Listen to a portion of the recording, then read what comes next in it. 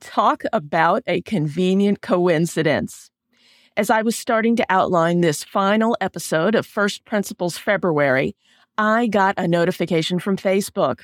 The group chat function for the Kind Leadership Challenge community was finally activated. As soon as I got it turned on and invited all 1,200 members of our community to start discussing their leadership challenges in real time, it hit me. The third skill of kind leadership is creating collaboratively, where leaders learn to let go of some control, start to trust, and in so doing, move toward their organization's shared vision of a better world. And when it comes to my vision for the Kind Leadership Guild, I already have an inkling that our new community features will allow us to do just that. Welcome to the Kind Leadership Challenge, the podcast that empowers principled educational and library leaders to heal their organizations. I'm Dr. Sarah Clark, founder of the Kind Leadership Guild, where I use my PhD in higher ed leadership and nearly 2 decades of experience in academic libraries to coach leaders like you who want to build a better world without burning out. Kind leaders aren't perfect, and we don't need to be. We strive to make tough decisions without becoming jerks. We design systems that enable our teams to make a big impact without overworking. And we know that once we stop controlling and start collaborating, even the most ambitious vision can become effortless. Kind leadership is pretty simple, but that doesn't mean it's easy. So if you're up for a challenge, stick around for the next 10 minutes as I teach you how your school or library can create a resilient, thriving legacy that will strengthen your community long after you're gone. Welcome to Part 4 of the First Principles February series, where I guide you through the core skills of kind leadership. The Kind Leadership Framework is a tool you can use to grow humanely, manage effectively, and create collaboratively so your organization can build a better world without burning out. As a reminder, you can download a graphic of the framework at kindleadershipchallenge.com/skills. Today, we're focusing on the third and final core skill of the Kind Leadership Framework, creating collaboratively. If you've followed through this 4-part series, you've already defined the problem that needs healing in your organization, determined what a positive outcome looks like, and created a system to make those things happen. Now, it's time to get other people involved in solving the problem, including your team, other stakeholders, and the community at large. By bringing them into the conversation, you can collectively create a vision for the better world you wish to see and begin bringing it into reality. But to make that happen, you have to find ways to decrease the toxicity in those interpersonal relationships and replace it with trust. As always this month, let's go back to my problem that I'm working on solving right now. Figuring out how to sell enough coaching to make the Kind Leadership Guild financially sustainable while staying true to my personality and my values. Through practicing the skill of growing humanely, I made some decisions about what my outcome might look like. Then I used the skill of managing effectively to create a sales process that makes sense with my limited time and energy.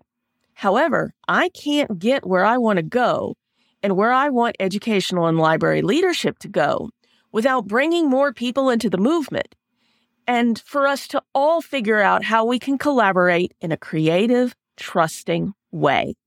Like the first 2 skills of kind leadership, creating collaboratively is a 3-step process.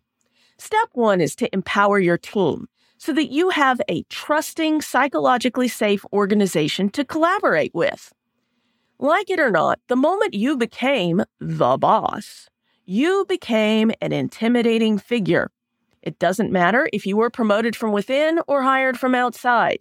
You will be faced with some inescapable level of anxiety from your team. It might range anywhere from minor weirdness to a full-on revolt, depending on the personalities involved, the situation you are coming into, your perceived competence, and just good old-fashioned dumb luck. And that worry will flow both ways. The relationship is new, and the people and even the organization may be new to you as well. You don't yet trust them, or perhaps even yourself. And take it from the recovering control freak, that's a recipe for micromanagement. There are two truths you need to face about this phenomenon. The fact that your team doesn't trust you and that you don't yet trust them is not your fault, at least not completely. However, toxicity takes two sides to happen. And as the leader, it is your responsibility to build a psychologically safe team culture that invites people to trust each other, assume responsibility of what they should control, and let go of the rest in a spirit of trust. There are different ways to tackle this issue depending on exactly what's happening, but they pretty much all start with having a challenging conversation where everyone involved lays their cards on the table, gets honest about their concerns and needs, and comes to a solution that's best for the whole team. I've created a checklist for any leader who needs to have a challenging conversation. You can access it at kindleadershipchallenge.com/conversations. I've also done several other episodes on handling interpersonal conflict, and I'll put links to those episodes in the show notes as well. Right now, I'm really just a team of one when it comes to the Kind Leadership Guild, but I do work with other people to varying degrees, such as my podcast editors. I produced podcasts for the better part of a decade, so it was a bit of a journey of trust to let go of that work, even though I knew that my time would be better spent creating resources for all of you. That process has been worth it, and I know that if the Kind Leadership Guild grows to the point where I need to add others to the team to optimize my sales and delivery process, I'll be able to handle it.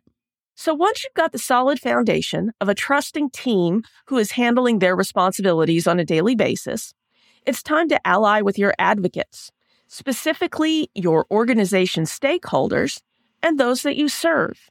It's a similar process to empowering your team, albeit hopefully a little less stressful. When it comes to your boss, your donors or board, or the community you serve, the secret here is to get to know their concerns and problems and share how you can help address those concerns and problems. Perhaps even more if they can help you with some extra resources or political support. This is why I was so thrilled at the start of this episode when I discovered the Kind Leadership Challenge community's group chat had finally been turned on. Even the quick invitation to introduce each other that I sent out the other day got a lot of activity and responses. And I'm planning to start putting out daily conversation starter questions about the week's episode, other related topics, and maybe even current events in the education, library, and leadership worlds. By starting some cool conversations, we can get to know each other better, truly connect as a community, and I can better understand your challenges and needs in order to serve you in ways that will create a better world.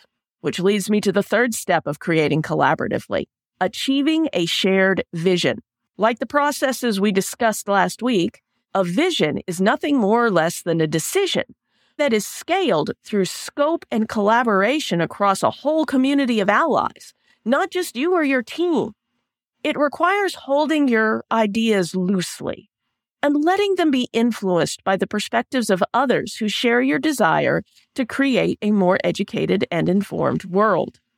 By listening to your team, your stakeholders, and your community, and sharing with them in a spirit of candor and trust, you will each learn what your ideas of a better world look like. And you can come together to create a vision that is much bigger than the sum of your individual perspectives. Every time I lead a workshop, give a presentation, or have a one-on-one coaching conversation, my understanding of kind leadership and how it can serve the world grows both more expansive and more nuanced. And when all of us begin working together to heal all our organizations through the power of growing humanely, managing effectively, and creating collaboratively, wow, maybe we really could make the world a better place. So here's your challenge this week. I want you to head to kindleadershipchallenge.com/community. Sign up if you haven't already. Among other things, you'll see the Kind Leadership Challenge group chat pop up in your Facebook Messenger app and on your Facebook sidebar. I want you to go into the chat and answer one question. How can we help you make the world a better place? Thanks as always for listening to the Kind Leadership Challenge, And a special thank you to all of you who listened to the whole of First Principles February. That's episodes 53, 54, 55, and 56. This mini course was a bit of an experiment, and I may try another similar series later this year. In any case, I'd like you to take a moment to think of someone who might benefit from this week's episode. Then open your app or head over to kindleadershipchallenge.com/56 and share this episode with them right now. Never doubt that day by day you're building a better world, even if you can't see it yet. So until next time, stay kind now.